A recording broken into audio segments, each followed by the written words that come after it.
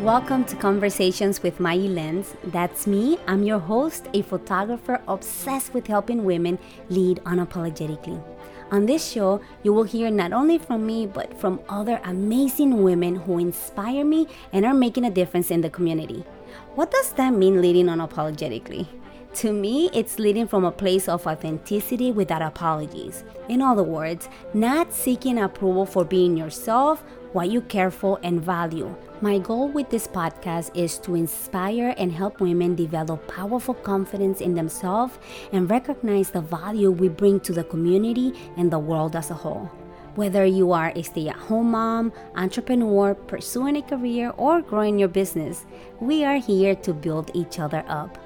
We are bilingual speakers and want to bring value to both the English and Spanish-speaking communities. Some shows will have a Spanish label when we have a Spanish-only speaking guest. Let's learn and grow together. Hello and welcome back to the show. If this is your first time here, thank you so much for tuning in. My guest today is Christine Woodward. She supports, challenges, and empowers women through her consultancy, 19th & Co. Christine and the team of consultants helps businesses to grow beyond their comfort zones. Her focus is less about services and more about the partnership they deliver to their clients that help unearth each need and pushes each client's dreams over the finish line. To further her mission of empowering women, she launched the Judy Project, a mission-driven training program for women to level up in their confidence. Confidence is a skill that each of us deserves. We simply need the tools to acquire it. Hi, Christine. I'm so happy to start this conversation with you. Can you please tell the audience a little bit about yourself and what are you up to these days?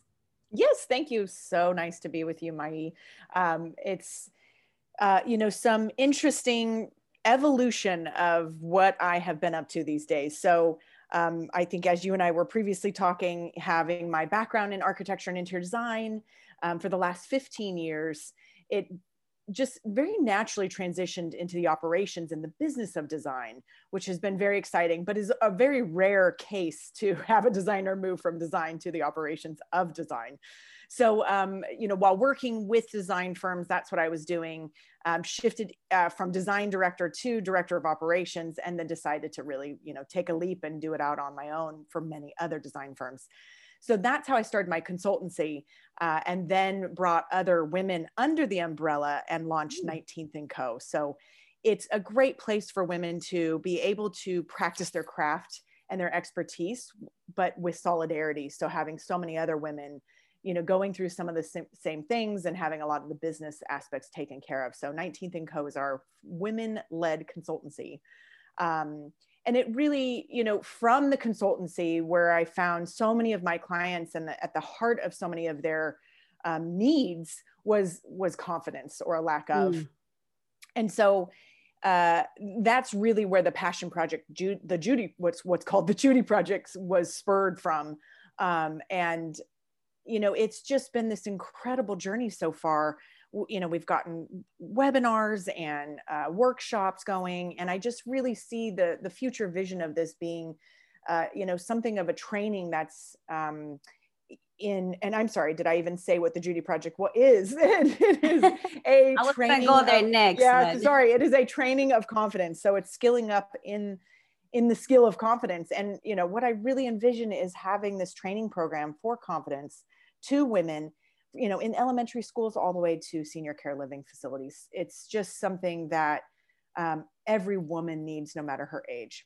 I'm going to jump right off because one of the questions that I usually ask people is, how do people find confidence? When did you decide to open your business, and what age did you start your business? Yes, thank you. It was, so I did just turn 40, May 1st, but I opened it 2 years ago. So late 30s, and it was certainly scary. It was this idea of, who am I at this age to be taking such a change? My education, I have a master's in architecture, and I did just start also about a year ago now, the MBA program at Johns Hopkins. So I'm really reinventing myself at 40. It really has been this incredible journey and this adrenaline rush, I could say, which is what I think I'm addicted to a bit. I'm a bit of an adrenaline junkie, but not in the jumping out of a plane type thing. I love it because when I was previously talking to you and I mentioned that I'm doing this project for the 40 plus women opening businesses. And you mentioned that a few years back, you opened your business. I was like, oh my God, you're so perfect to talk to. Because either you are too old to start something or you're too young to start something. That's right. Especially as a woman. Right. Yes. Yes. Right. But whereas when you're an older gentleman, you're a seasoned expert. Right. It's like crazy. Let's talk a little bit about what is the real function of a small business owner or solopreneur for somebody starting out. Yes. Obviously, for someone starting out, you are everything. And I'm certain those individuals listening who are in the midst, in the weeds of it, it does feel like you're a bit drowning every day. But I'd like to reframe that and, see it less as in the weeds or drowning and more just that adrenaline rush of you've got so much to do. And that's a great problem to have, to be able to have so many ideas that you want to move forward. And it's really just prioritizing those. Once you start to get some momentum and really kick off. So there, I'm going to take a step back. There's growth trajectories for a business. And you can really see this when you look up startups, but it really is, there's what's called early stage. And that's what I was just talking about, in the weeds, drowning, feeling sensation. Then there's the growth stage. And that's really where you're feeling that momentum, still in the weeds a little bit, right? And then there's the maintenance, and that's where it starts to plateau in terms of it being a graph. And then it starts to plateau and almost dip down. And that's where you might be exiting, and there's almost a diminishing return effect. So, once you get past that early stage and you're in the growth where you can kind of come up for some air, I would say, to answer your question, the role of the owner of a business is to be a conductor. Even though in the early stage, you're the one actually, doing the day-to-day tasks. If that's a design firm, you're actually conducting the design of it. You're doing the design from drawings to selections to, client meetings, everything, taking out the trash and cleaning the windows, everything in between. Right. And, once you get to that growth stage where you've maybe hired one individual and you're able to pass that on to that individual, your goal is to try to make yourself obsolete. So to be that conductor, have the high touch to it, but pull yourself out. And I think the most difficult thing for an owner as they move through that path of the growth of a company is to remove yourself from that day to day, because it feels so natural and it's hard to relinquish control. Yeah, it's that delegating. Yeah, the delegating. Thank you. Yeah, that is absolutely the goal, that for the most part, everything should be delegated. That's an oversimplification, but so much of what I do is taking inventory of what the owner does do and identifying what should be removed from their plate and delegated, and what should remain. And then what we can open up, to allow them to have more time with their family or diversify their services, growth in so many other ways in their life. Right. And it's what you said about prioritizing, because at the beginning you have so many ideas. I know me as a photographer, I want to do so many things that just prioritizing and just doing that one thing that everybody talks about, it's so hard, especially when you're starting out. Yeah. So how can somebody start prioritizing and just, focus on one thing? Because that's really hard at the beginning. It really is. And, it's not only the decisiveness, which takes confidence. Right. It's not only the decisiveness to conclude which one you should start on, but also the confidence behind that. And I know that kind of sounds like one and the same, but let me explain further. So there's definitely the funnel effect. So you've got so many things you want to try. And I do actually encourage to, if you've got 5 ideas, try to move 3 forward in a very light way, right, and try it on. Is essentially not necessarily wait for what gets more traction. It's really so you can try on. And imagine yourself going to a store. You look at something hanging on a rack and you like it.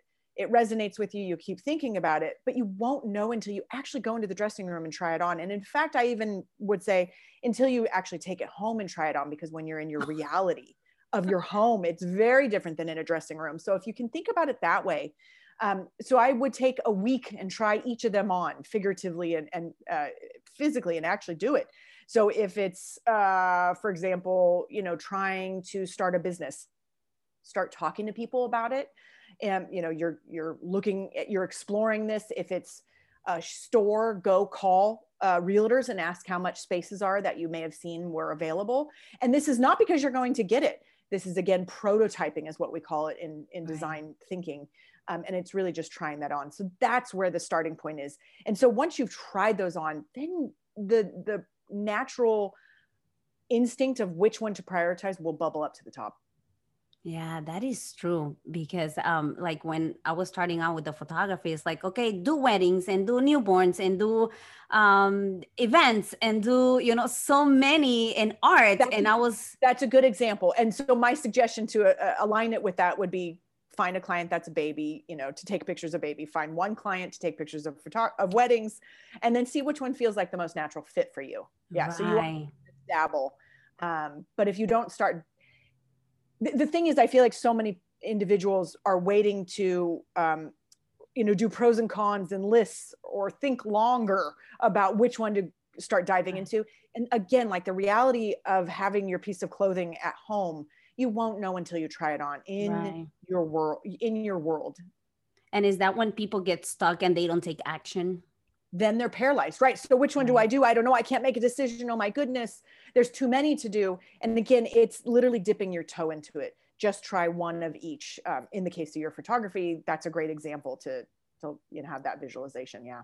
Right. And by the way, if anybody wants to try newborn, please, safety first. It's not as easy as people think that you're just going to flip a baby.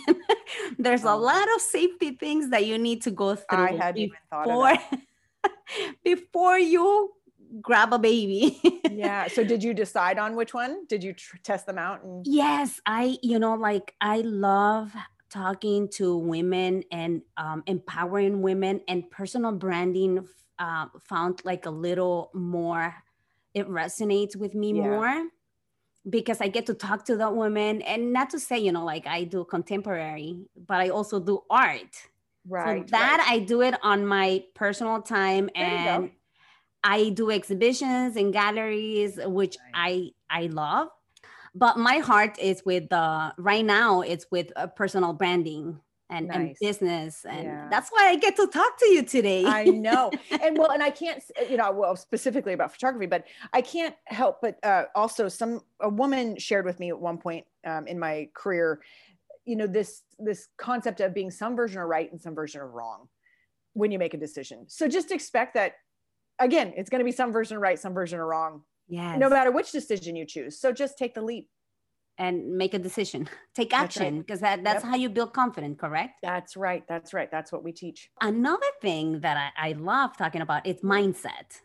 So how can somebody that is starting out can change the mindset from I'm an employee to now I'm a business owner, because that will make a big difference to grow your business? That is I'm glad you brought that up. That's something that doesn't get brought up much, because that transition is a very hard one. I think if you've always had the entrepreneurial spirit, maybe not too much of a problem for you. But yes, that mindset from employee to business owner is a huge shift. And what I think is important to understand is, when you're an employee, the great thing and the nice thing, which I think everyone leans on, is that the work's kind of handed to you. There's less need to be self-driven. That might not be the case for everyone, of course. Some might be more so than others. But it is creating that structure for yourself. And so know that you're going to fumble a ton when you make that transition. And I think the mind shift, to answer your question, the mind shift is really allowing yourself that grace that you are going to fumble just over and over and fail miserably on that topic every day. And there's a book out there called The One Thing. You don't really need to read it. I will just tell you, because it's quite simple. And it really is just that when you wake up in the morning, numerous times throughout the day. And I learned this in architecture school. it's having a sanity check that, are you spinning your wheels? Are you working on the one thing that will, reach the goal of the day, the goal of the week, the goal of the month, the goal of the year? And it's really identifying those things as well. So I think staying organized, but again, all of these are how to. I think the mind shift is just give yourself grace. You're going to fumble a ton. Oh my goodness, yes. I think I had it backwards though. When I was an employee, I saw myself as the employer. Oh, that's So great. Right. Which is when you knew you needed to be out on your own. So I was like, I always had that issue, and everybody else, you're so bossy. And I'm like, no, I'm not. I am. So I think that was my biggest problem. So I love asking you this question. Not a problem. Not a problem. We as women need to remember that when we call our children or anyone bossy, do you say that about a man? No, That's absolutely. true. And I think the response should have been, or could be, the next time any one of the listeners gets told they're a bossy, no, I'm a leader. Yes, I think I'm just playing a leadership role. And I would challenge everyone to push back and say, does the next man that comes through that does the same thing I do, would he be called a boss? Would he be called bossy? And I think we as women, as a community, need to reframe and support each other so that when someone is acting bossy, they just need to be reminded she's just, she's trying to bubble up as a leader. Yes. Oh my goodness. I love it. And it's the same thing when we tell children to be quiet because they're talking too much. They're just curious. They're learning. Yeah. Yes. And right. There's a time and a place to have that conversation. And I think that's the angle that we come at with our children, as opposed to just stop talking so much. These are great questions, but right now we're in church or we're at a restaurant. This isn't the time, but I'd love to hear those questions later. Yeah. And you're just teaching them there's a time and a place, but keep that curiosity going. Exactly. Oh my God. I love it. Now these two next questions, it's going to have a point somewhere in the business world. What is your perception of beauty? That is a broad, big question and a tough one. I struggle with it daily. Absolutely. No way. Yeah. You're a beautiful woman. That's very kind of you. Very kind of you. I think, we all do, whether you're Heidi Klum or you're not Heidi Klum, which is the rest of us. So, I think there's this tendency to want to be what you aren't, right? Of course, I want the lanky gala dress wearing body, the Heidi Klum, but I'm a muscular, fit, athletic build. And I think it's just owning that and understanding, like, I'm going to make that the best I can make it. And something that I've learned from, I do have a trainer now for the first time in my life. Do know that that's a splurge and something I've not done in the past. So it's kind of that idea of self-care isn't selfish, and I'm trying to own that. And so her thought process, which I think is amazing, she's actually getting her PhD right now as well, is, we try to meet our highest expectations of what beauty is. And then we're working toward it, and we just wait till what we're working toward meets it, as opposed to bringing down our bar of what beauty is. Not to say that that ultimate goal isn't there, but having it meet it along the way. And it's basically back to those tiny victories, and giving yourself a pat on the back. And, beauty is so much about the genuine authenticity of what's inside of us. Oh my God, yes.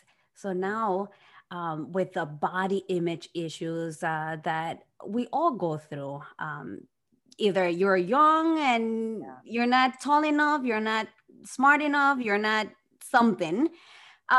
Do you believe that has something to do with the self-value and stopping people from achieving their goals in business?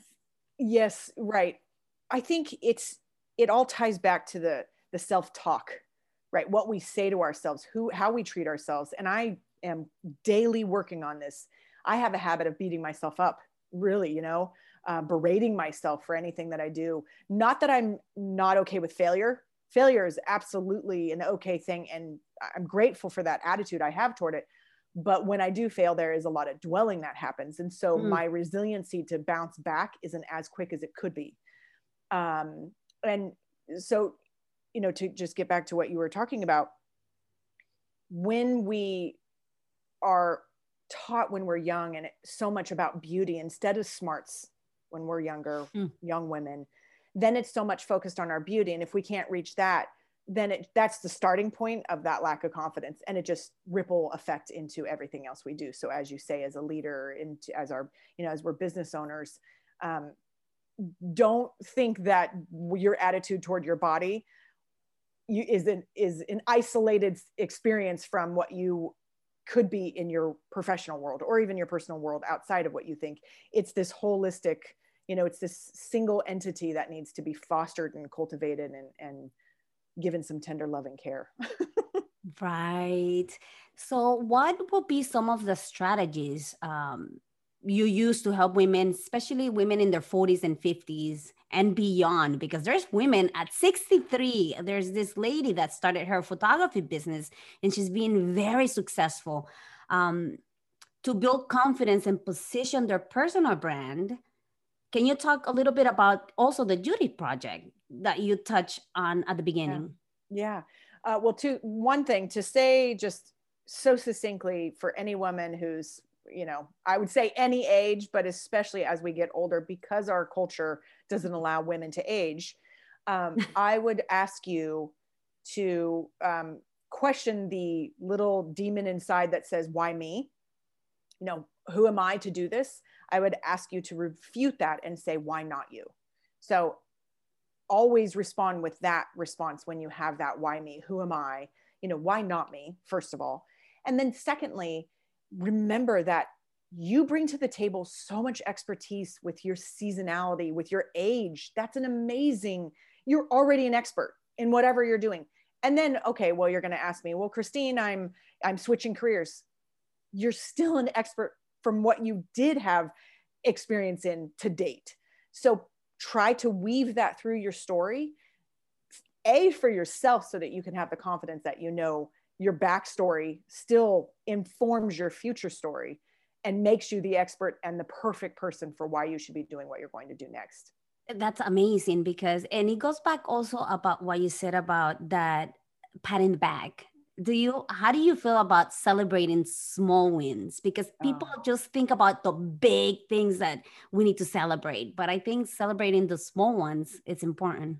Absolutely. And it kind of gets back to what I was, when you're working out and you're trying to lose weight or something, I want to lose 20 pounds. You should celebrate that single pound along the way for sure. And I think that's a great analogy. But in terms of your business, just the smallest nuggets of hope. And I actually think I visualize it like a bread trail, like a Hansel and Gretel, although it doesn't lead to a woman that's about to eat us in a house. But, I imagine it's this trail that all we need is more bread to fuel us along our journey. Well, the only way we're going to get those breadcrumbs is if we keep that momentum going. And the smallest of breadcrumbs can keep us fueled. And I always visualize those as nuggets of hope. And just the smallest nugget of hope can fuel you to your next stepping stone. And I really do see them as these stepping stones in this meadow that's leading you to this beautiful space that you keep visualizing. I love how you use the stories and to visualize your business. That it's amazing. Yeah. So much of actually what we do train is visualization. If you can't visualize yourself, you're not going to get there. You need to see yourself. And even the most prolific and successful athletes do the visualization technique. So that's something that we help coach as well. Do you use vision boards? Vision boards. So yes, we don't actually formally do that. I do say that that's one thing to do, but I can't tell you how much we actually have our clients close their eyes and have that visualization and tell us, what does it smell like? What are you wearing? Who's in the room? What are some of the things you're saying to the individuals in the room? We're actually, I think even more so, we're acting it out. I do have my clients act it out. It's very uncomfortable in the first times, but it's this dry run, dress rehearsal for what will be the future. And if you don't, try that on physically. The mood boards are great. The visual boards are great, but I still think it's not as far as you need to go. I think it's a key element, but you need to act it out. Yes. And I've tried like the visualization and vision boards. I have visions board all over my house. Oh, great. I have sticky pads all over. If I can just take a picture and show you, like it's all over. When awesome. I wake up, there's something in the mirror, in the bathroom. My kids are like Mom, what is this? That's awesome. I would challenge anyone who's at that same level of physical reminders in their environment, which we do train as well to have a physical reminder. So you certainly have that, but it's also going out and telling. And I encourage our clients, one of the phases is go out and tell 5 strangers and 5 individuals in your personal life that you know what you are embarking on. And the story will change for each of them. And that's okay, because you're trying it on, but you have to say it out loud. You have to say it to other people. With you having the, limiting to the physical reminders, it stops there in your home.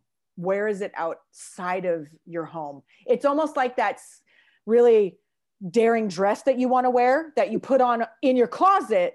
You need to wear that dress out on a date, or out with your girlfriends. You need to do that. And that is what this acting out and telling other people does.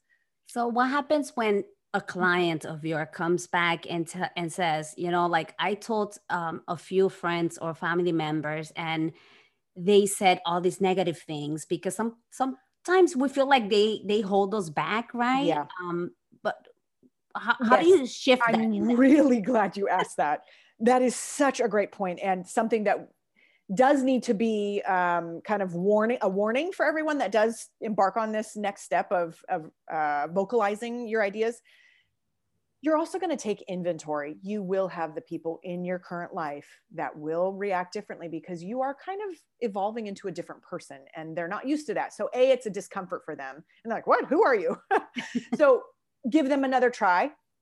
But you also might find after a couple tries, they might not be the person you go to for this kind of very sensitive, and they're not the safe individual that you need to go to. That doesn't mean they're not great for everything else in your life. It's your spouse, if it's your best friend, that's okay. You just need to basically go test drive your friends and which one fits you Find better tribe. with this topic. Yeah. So go take some test drives with your friends. Strangers, again, they might react a little funny too, but I'll bet you the only reason why you mention it to a stranger is because you found that common bond and you're like, me too. And then you dive into what you're getting into, right? I actually think I have had my friends and my family members critique me, trying to be constructive, but that I tell more to more strangers than I do to my family. The black sheep, right? Yeah, it's great. So, yes, it will be harder to tell your friends and family, but do expect that there will be some pushback. Yeah, that's why when people say, no, you find your tribe, doesn't mean that you're going to push away your family and friends. It's just that you're going to find, like, for different things, like your different little groups. Yeah. And it may be a networking group. Yeah. Whatever it might be. And it may not be your current friends and family, and that's okay. Yeah. Right. That is a tough one though to experience, but do expect it. And that's the biggest thing too, is just expect it. Expect the failure, expect the pushback. I love it. This next question is something that I'm very curious about, because a lot of people stop from trying a business idea because all the limitations that we see outside of ourselves. And for example, right now I am looking at you, you seem like a very successful person. And then I'm like, but that's her. Like, she doesn't have any problems. She's a successful business owner. So I want to learn from you, like right now, at this stage of your life, being unapologetically you to me means being true to who you are and what you believe in. In other words, not seeking approval and to show up authentically in order to blend in. Is there anything you are going to stop apologizing for, or something that you stopped apologizing for that helped you level up in your business, or to take that leap of faith to open your business? Yeah, you know what? First of all, this makes me want to cry, this topic, right? Because as women, that's all we're doing is apologizing left and right. You name the topic, we're apologizing. Literally too. Oh, I'm so sorry, right? Literally saying, I'm so sorry. And I would have to say something that I struggle with, again, daily. We all have struggles. Apparently mine are every day as well. And the biggest one, and it is one that can crush me, right? It's my kryptonite. I think that's the thing that takes Superman down, right? It is, and it is this idea that jumping from one, career or one company to the next, quicker than the next person. I have always been apologetic about it. And that, when I took the leap of faith, and, I have a master's in architecture. Why wouldn't I stay in architecture? That's what I'm supposed to do. It's kind of like we get told, or we get asked, what do you want to do when you grow up? Assuming we're going to do one thing. Right. And, I've had another host ask, I've done so much in my background. What's that common thread? And my question back was, does there have to be a common thread?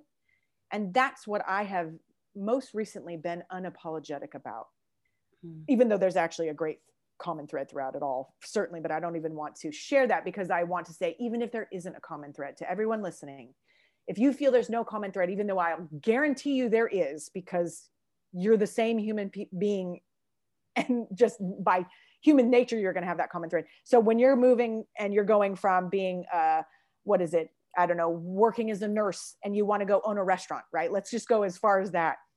There is a common thread. And you know what I could guess right there? It's taking care of people right there. There's a common thread. But again, we're not looking for the common thread. All I'm saying is, don't apologize for the shifts or the experiments that you want to run in your own life.